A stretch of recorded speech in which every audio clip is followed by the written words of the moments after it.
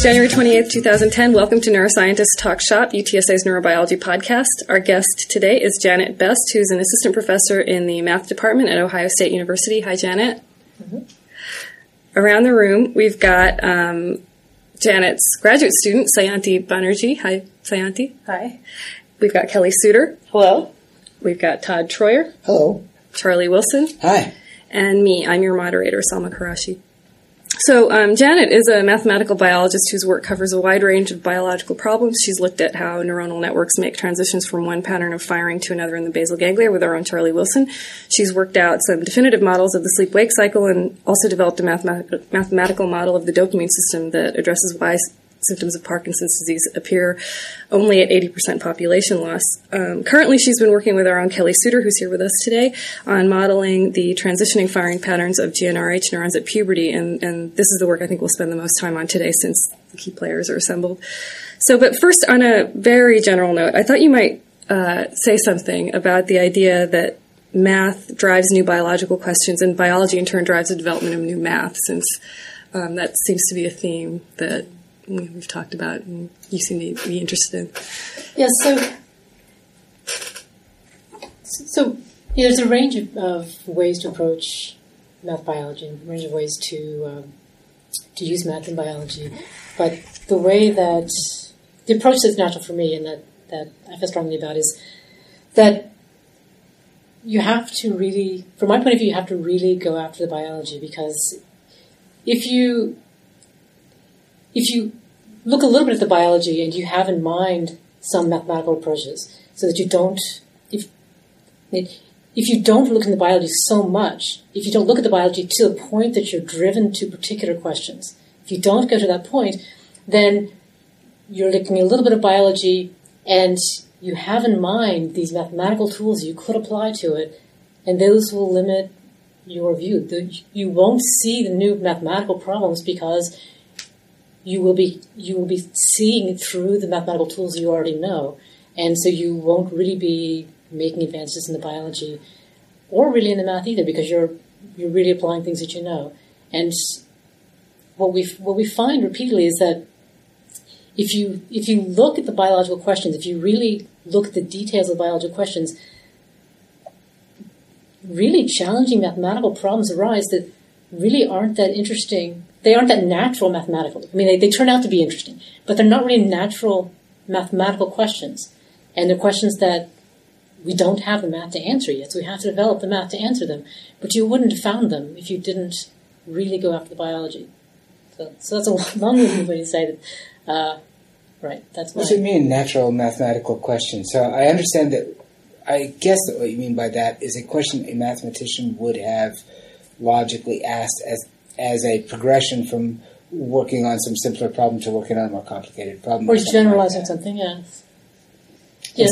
So what you mean is that it jerks you out of your regular way of thinking because you have a real life situation and you have to adapt your thinking. You have to come up with not a standard approach to it. Right. So some of the kinds of questions that come up is if you look at and some mathematicians often look at diffusion questions and diffusion rates, but sometimes if you have something diffusing around a cell, you have you may have some endocytosis of the chemical into the cell, which is essentially random, and so maybe you would like to estimate the diffusion rate in the event of these random endocytosis of this. That's a question. I mean, mathematically, why would you ever ask that? I mean, right? I mean, biologically, it can be relevant for some experiments, but mathematically, there's just no reason you would think to ask that. So, how do you deal with all the fact that biology is so messy?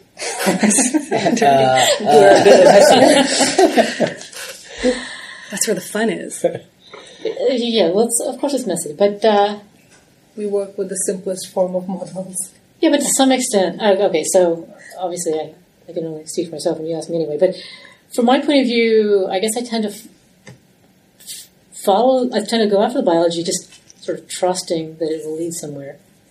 And And then when I stumble into a mathematical question that's so interesting that I just can't resist, then I follow that for a while. So Todd, by messy, you don't mean the actual blood and guts kind of messy. You mean some other kind of messy. What kind of messy do you mean? Well, it's often too complicated to formalize. If you get too far into the biology, there's a gazillion things going on.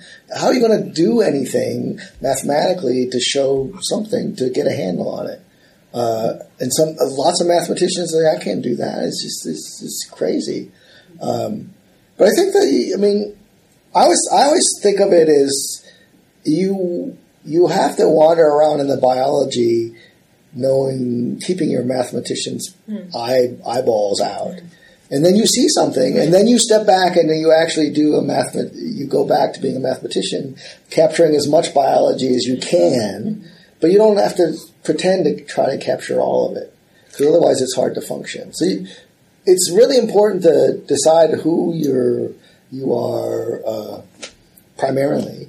But if you don't go and decide, I'm going to try to think about this problem as a biologist, it's like exactly like you say, you never see it because you only see everything through a mathematician's eyes. So if you go kind of touristing as a biologist and see lots of stuff as a mathematician, then you have all this rich stuff to go back and work on. Yeah, so let's get more targeted in that realm. So your work with Kelly on GnRH neurons has led to some important questions regarding mixed mode oscillations. So first let's talk about what the biological question that you started with is and how you got from there into mixed mode oscillations, and then we can talk a little bit, hopefully, about mixed mode oscillations. Let's see. So we would like to understand, so for these gonadotropin-releasing hormone neurons, which Kelly's been introducing me to for the past few years now, these are really interesting cells that undergo a lot of changes morphologically and also in terms of activity from birth through puberty. And so I would like to understand both how the morphological changes affect activity and also what changes are occurring around the time of puberty and prepubertal changes that drive the changes in firing rate which have been observed and how that interacts with the effective changes in puberty, the changes to causing pulsatile GnRH release. And so with Kelly previously, a few years ago, we had developed a SOMA model with Kelly and Carson Roberts. We developed a SOMA model that had just a few currents matched to Kelly's data. And we decided to start by augmenting that model, adding a few channels, adding a couple of channels of potassium delayed rectifier and a SK channel, small conductance calcium activated potassium channel, that had been implicated in the literature as being involved in shaping GnRH firing activity. And in the course of making these modifications to the model, which is largely carried out by Sayanti, we found that the model exhibited these mixed mode oscillations, this mix of small and large amplitude oscillations. And I had been hearing about and following to some extent some of the mathematical math neuroscience activity on these and studying mechanisms for this because the mathematical theory is being worked on currently for that.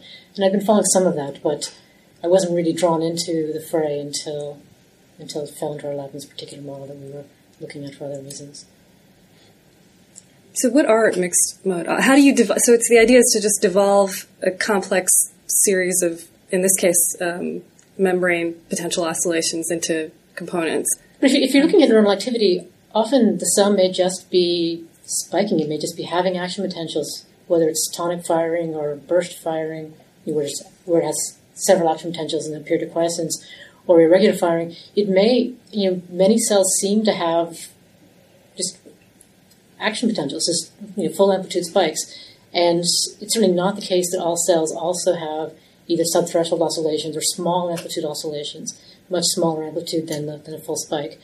And it's that mixture. It's when a cell has both these full amplitude oscillations and some smaller, either subthreshold or just small amplitude oscillations. Those are the MMOs, the mixed mode oscillations.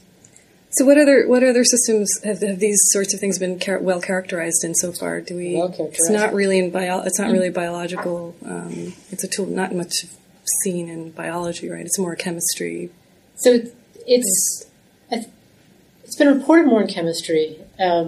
Within biology, outside the brain, I haven't heard too much. But within the brain, in the brainstem, the Privat-Singer, and stellate cells and dopaminergic cells and some neuroendocrine cells, and also some pancreatic cells, actually. So why are they interesting? Why are they interesting? A couple of reasons. So, of course, there's always the mathematical questions that this raises, because, and for the mathematical theory, you could play around and see what different mechanisms you could come up with mathematically, but, there always would be mechanisms that you would miss if that were your only way of exploring. But really, I think what's really interesting about them is it's curious what functional role they may have. What does it do for the cell to have this mixture of oscillations? And so in some cases it seems like it may have some role, but it would be... I'd like to understand. I'm always wondering why cells fire the way they do, and what is the role of that? So what do you think some of the functional, at least in the GnRH model system, what do you think some of the functional implications are? Well, if indeed these are mixed mode oscillators. So it's early. It's early to really predict, but I'm curious whether. So one issue that really interests me in neuroscience is it seems that the brain has a fair amount of control over. It can regulate how much irregularity there is in some sense. I mean, some neuronal systems are quite regular, and others are very irregular. And it seems that there is some ability to regulate how irregular it is. And I'm particularly interested in how what do we gain by having this irregularity? What do these neuronal systems gain by having this irregularity? And so the possibility that these GnRH cells, they do seem to fire irregularly when you're having the pulsatile GnRH release, these cells seem to be firing irregularly. And so I'm curious why and what the mechanisms are, whether it's cinemas or something else. So some of the irregularity, so which comes first, right? So is it really controlling regularity, or is it making... So one possibility is that you want to make it easy to switch modes, right? And so you don't want to be stuck in one mode. You want to be able to switch modes back and forth. And if you're in a place where it's easy to switch and you get some kind of... you're subject to some kind of fluctuation, then you're in a place where it's irregular. So you could think of that the regularity is like a byproduct of being able to be sensitive to do different things. Sure. Or you can think, I want to be in a place so that the regularity, that I actually generate irregularity for irregularity's sake. Do you have any... is there any way to go after that question, or to think about which comes first, or how it's controlled? Might you have different control strategies for those two different stories?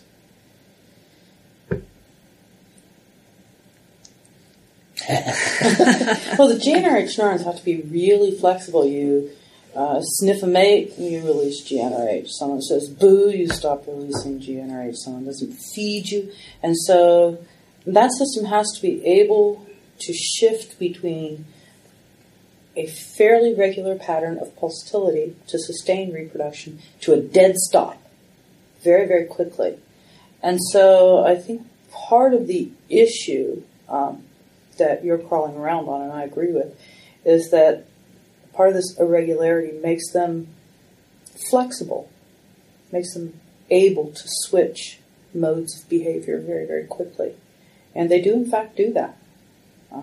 And they're subjected to an ungodly number of environmental and internal cues. And so they have to be flexible. And I think this is their mechanism of flexibility and their final output. I don't know if they talk to each other or not, but if they talk to each other even a little bit and they are not irregular, then they're likely to become synchronized or to create traveling waves or some other kind of, bogus pattern that probably isn't related to any of those things you just mentioned. And so irregularity is important when the cells are talking to each other, even when they get a common input. Even a little tiny bit of common input would synchronize cells that are rhythmic. So I would think that might be a real important reason for cells to be intrinsically irregular. But I'm wondering about some mechanisms, because there are a bunch of different things that we call irregular. So a sort of quasi-periodicity is, if it gets complicated enough, if the winding number is irrational, it can look like completely irregular, but it's not irregular at all. It's actually completely predictable. And is that good enough? Is that kind of irregularity good enough? Or do you have to have really honest-to-goodness random things? Random things are sometimes hard to actually come up with. Random number generators are famously not random, for example. What do you think? Bad question, I guess. Well, I think we first have to recognize that we have to get past the dogma in this system where people tend to talk about bursting in GnRH neurons, when what they really mean is repetitive firing. And when they have these episodes of repetitive firing, it's not a classical bursting behavior, it's a highly irregular firing pattern. So I think it is an irregularity, and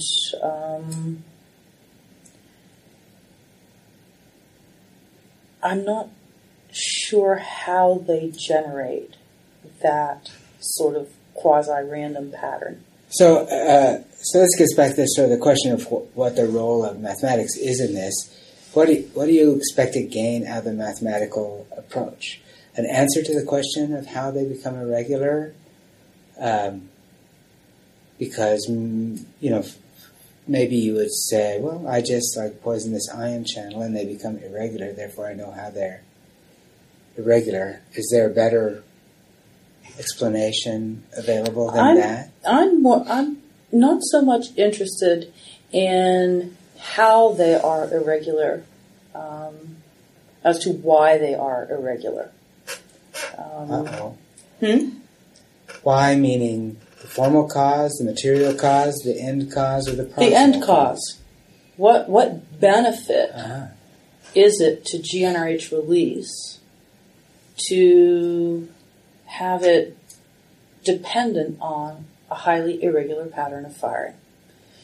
Because we assumed for years that these neurons would burst like other neurosecretory neurons, and they don't. And so why are they different? Why is their behavior fundamentally different? So Janet, can mathematics answer that question? We can use mathematics to make models that test hypotheses about this. Since we can't capture all details, we can't necessarily say that our model is what the cell is doing, but we can certainly generate and test some hypotheses about. So one of the things I see mathematical work used for all the time is to illustrate a proposed mechanism. So I think a lot of neurophysiologists do this. They add a little model at the end of their paper in which they illustrate the explanation that they've just offered in the form of a little model that shows that that explanation actually does do what it claims That's it sufficient does. to do what they claim. Do you think that is a strong or weak use of mathematics? Can you do better than that? So I certainly don't think it's the strongest use, but there are a lot of cases where someone makes a verbal argument and doesn't test whether the verbal argument makes any sense or even could work mathematically. So, And sometimes they don't work when you check them. Yeah, often they don't work when you check them. So it's a step. I mean, to use mathematics to at least check yourself and check your verbal reasoning it is a use of mathematics. It is useful. It's it may not be the most powerful use, but So in this case, it seems like I was thinking from what Kelly said. One thing to ask mathematically, she said that these neurons are fundamentally different. The bursting in these neurons are fundamentally different than It's not bursting. It's I mean, the repetitive with the firing is the firing patterns are fundamentally different. from other neurosecretory Right. studies. Yeah. So what's fundamentally different? Is it fundamentally different or just different? Like, what does that mean to be fundamentally different? Does it mean that you just say, yeah, these are different and these are the same? When I say fundamentally different, that what I mean is I suspect that it's mechanistically different. So if you look at what I consider a classic burster, there's a pattern of discharge that is relatively stereotypic. There's a waveform of action potentials that looks pretty similar between these bursters, true bursters, and the way they discharge in groups of action potentials looks pretty similar. GnRH neurons don't look like that. They're just firing a bunch. They're not, they don't have that classic kind of dopaminergic bursting pattern. Post-puberty, though. Prior to puberty, they do, right? Prior to puberty, they do. And they're not doing anything. They're not requiring flexibility at that point. The pubertal transition recordings are probably one of the largest surprises that I've ever seen as an experimentalist, because during pre-puberty, there's very little GnRH release.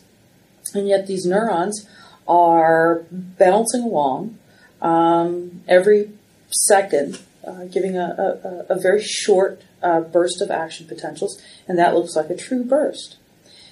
And as you look at older and older animals, you see that those bursts sort of fade away and become longer periods of irregular firing until you see in adults, I won't call them adults, we'll call them young adults, periods, long extended episodes of irregular firing with quiescence on either side of it. And that is exactly the opposite of what I expected to find. I expected to find the nice, easy, quick explanation that, well, they're largely quiescent in prepubertal animals with an occasional little bout of activity, and as they go through puberty, you get more bouts and longer bouts. And that's not what happens at all. So the first question is, why is it when these prepubertal animals are consistently discharging these little puffs of action potentials, why aren't they releasing GnRH? Because we know that most neuropeptide is released at the beginning of the burst, and these bursts are, 3-4 milliseconds long. They're long enough that you should see hormone secretion, and yet you don't. And it's when that quasi-bursting pattern stops and you get the irregular firing that you actually start to see hormone secretion in these animals. And that wasn't supposed to happen. So I don't know what the hell's going on there. What about the notion that the action potentials are really not all that important and that everything's being controlled by events that are happening along the axon or near the release site? Isn't this a famous point of view sometimes espoused by people in your field? Well, I think that there's a population of people that believe the business end of the horse are, in fact, the axon terminals at the median eminence, and the rest of the neuron is just simply a device for making the GnRH peptide. But the reality is you record that activity in whole animals that's associated with hormone secretion way back at the level of the cell bodies. So something's going on back there. But you are pointing out that there's like a mismatch between what's happening at the axon and the pattern of electrical activity. It is not the pattern of electrical activity that I would expect to release hormone secretion. That is true. That is absolutely true. But the funny thing is, if you look at multi-unit recordings from rhesus monkeys during periods of hormone release, they don't show classical bursting either when you do single-unit extraction. You see a mixture of single units that fire continuously, units that fire and then stop, and then fire some more and then stop, but none of it is classical bursting activity. It is all just repetitive action potentials.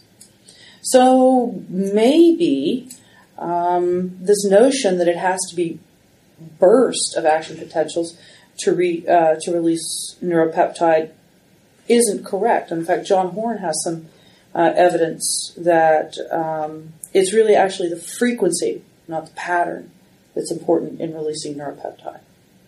So, on one hand, we're questioning dogma, but on the other hand, we're trying to reconcile data with dogma, and I don't think you can do both of those at the same time. I think you have to decide whether you're going to simply abandon the dogma and move forward, or try to make what you've found fit with it. And that's where Janet comes in on this, because I've pretty much given up trying to make some of the electrophysiological evidence that we have match the dogma, because it simply doesn't. Well, good. That sounds like a finding. So Janet's job is to make it match, or No, Janet's job is to sort of renew my faith that we can find an answer to this issue of puberty. People have been studying puberty since the earth cooled, and we're actually not getting any closer. But we keep asking the same question over and over in the same way, and that's because most of us are biologists. And so you push those data in front of someone else that sees those traces with a different set of eyes. Says, it behaves like this, something I'd never heard of or considered. So how much variability in are there classes of firing patterns that are modulated back and forth within some age range? So irregular. Is irregular just one thing, or is it change in different degrees or patterns within the irregularity? Does it go in and out of irregularity? You're talking about GnRH cells in particular? Yeah. Yeah, they do. In fact, if anything, they are most regular and most stereotypic, both between animals and neurons within an animal, when they're very, very young. And as they get older, they become much more irregular. And surprisingly, just as the single units in multi-unit recordings. So this notion that there's a stereotypic behavior of an adult GnRH neuron is very misleading. They have a variety of firing patterns, and the most you can say in broad strokes is that they're active sometimes, and a lot of the time they aren't. And when they're active, how they're active is highly variable, both between animals and when you're recording from two animals at the same time. So that seems like a natural. I mean, I think we're skirting two different questions, right? So one is what the mechanisms of generating these patterns are, and the question of how these patterns are related to release, right? And so since they both happen, they both change a lot at puberty. You could ask the question, and you don't understand either one. It seems like you can ask the question either way. I mean, if you understand how the firing patterns change or controlled and how that change is regulated, then you're likely to find out something else that changes that's functionally relevant about how it releases, because they both happen at the same time for a very important event. But one of the things that you had mentioned earlier that I was really interested in is, and this is one of the things that mathematics is good, and particularly nonlinear dynamics is pretty good at, is categorizing different classes of behaviors and coming up with qualitatively different mechanisms for bursting or other kinds of dynamic patterns. And one of the things that you mentioned was a possibility, which seems like a really very cool melding of math and biology, is to do a comparative study of the mechanisms of what's happening. So actually classify the dynamics of some classes of neurons across species within a family, or to look at the evolution of these dynamic patterns. It's very cool because it's a kind of a part of biology that classic, goes way back to classifying things, and it's a part of mathematics that goes way back into classifying things. And the way they match is very interesting because it both of those in some ways are descriptive, but they both point towards mechanism about what the underlying evolutionary things that you're actually changing them are about. So I don't know if you, if you think about it that way in terms of classification of these dynamic behaviors, but how do you see the kind of the relationship between kind of classification and mechanism? Or, I mean, is that... But when you say classification, so I was partly thinking at the moment I think you're referring to, I was thinking in part of, so maybe you qualitatively classify different mechanisms, but you can still ask what kinds of global bifurcations, what sequences of global bifurcations can take you between those. But that's, but that's sort of bridging the different mechanisms. So so you want to see how they're related, and so the point is presumably they're related with evolutionarily and different mechanisms. So if you add this mechanism, then you push the system and give it enough flexibility, either make it a bifurcation of something that's already, or you take some other parameter that's fixed within some species and vary it across species and push it across some bifurcation and some but bigger that presumes space. a constant set of parameters, doesn't it? No, you don't always see that. Well, in mathematics, you can just take this parameter and turn it into something else, and just move it, and move it. You could move it continuously, even though you could introduce it, and just the evolution might introduce it and jump. But so I don't know how because as a mathematician, you're free to compare across, stellate cells and G-enriched neurons and take the intuition and move things across, which is one of the things that you don't do as a biologist. You do the things that you study every day. Whatever you study becomes, rich and meaningful and takes on a personality, and whatever anybody else does is some vague thing that you heard about. So as someone that's, you've jumped around various systems, how do you pick, do you find a self-consistent kind of theme about what the stuff that you like? For me, I think it's more that I find places where the different kinds of problems connect, where the different questions connect. It's not so much that I think I would worry if I started finding a consistent theme. You like to be irregular. There's something you said for that kind of flexibility. So I didn't ask you, I figured you didn't want me to ask you, but I wanted to ask you, what's the prospects for enhanced mathematics? Because one of the things happens to biologists who become interested in mathematics is they start saying, here's my problem, and we write out some differential equations. We feel like we're making a lot of progress. We make a graph, and we can see a bifurcation diagram or something like that. And then go, okay, great. Now I would like to calculate the frequency as a function of this parameter. And they usually get told, let's just calculate that by integrating. You go, well, no, actually I wanted to see the dependence on parameters. So that's why I wanted really like a closed expression for frequency so that I could see how it depends on parameters. And they go, oh, well, we just don't know how to do that. Yeah. And then that kind of comes up over and over and over again. So I'm not complaining. I am complaining, but I understand the same thing happens in biology. Students ask me every day in class questions that I don't know the answer to, and I have to say I don't know the answer to those. But I usually say, if a student said, do you have a roadmap for finding the answer to that? Do you know how you'll do it? I would say, well, we do care about the fact that we don't know that, and we want to know that. So I'm thinking, global bifurcations or global features that you say are hard.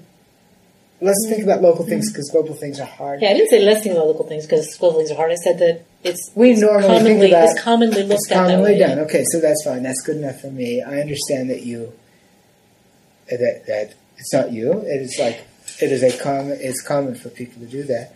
And I'm just wondering, does biology contribute anything to that? Do we ever get it? Does anybody say, I was able to prove this completely new theorem because I got some insight from biology? because they got insight from biology, I think. Or So certainly, anything. certainly sometimes happens. Yeah, but certainly sometimes happens. So part of the insight is to form the question, and so certainly that's sometimes a step towards forming the question. But I think but I do believe that sometimes one gets the insight from biology to help solve the question. And of course, the obvious thing is, I'll give an example. See, we know, we all the time we think about how mathematics helps biology. I just wonder, mathematics has its own job to do of expanding its own capabilities and stuff, and I wonder, applied mathematicians, by virtue of being embedded in some application, do they gain some additional power for solving mathematical problems? So, I mean, I'm going to... So it depends on the mathematician, but I'm going to say yes, at least personally, because, I mean, in some sense, I don't think I could do math biology if I didn't feel like I had the experience.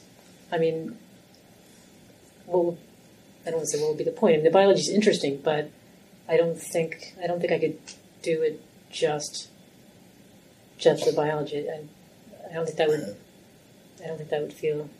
And I'm the same way about math. I can't do math for its own sake. Well, maybe a little bit, but usually it has to have some impact. But that is a path that, I mean, there's a significant subset of math biologists who once they get hold of an interesting math problem, do also work on the math problem to develop the mathematical theory. That's something that I'm doing, and that others are doing as well. Well, thanks for being with us, Janet Best, and this has been Neuroscientist Talk Shop.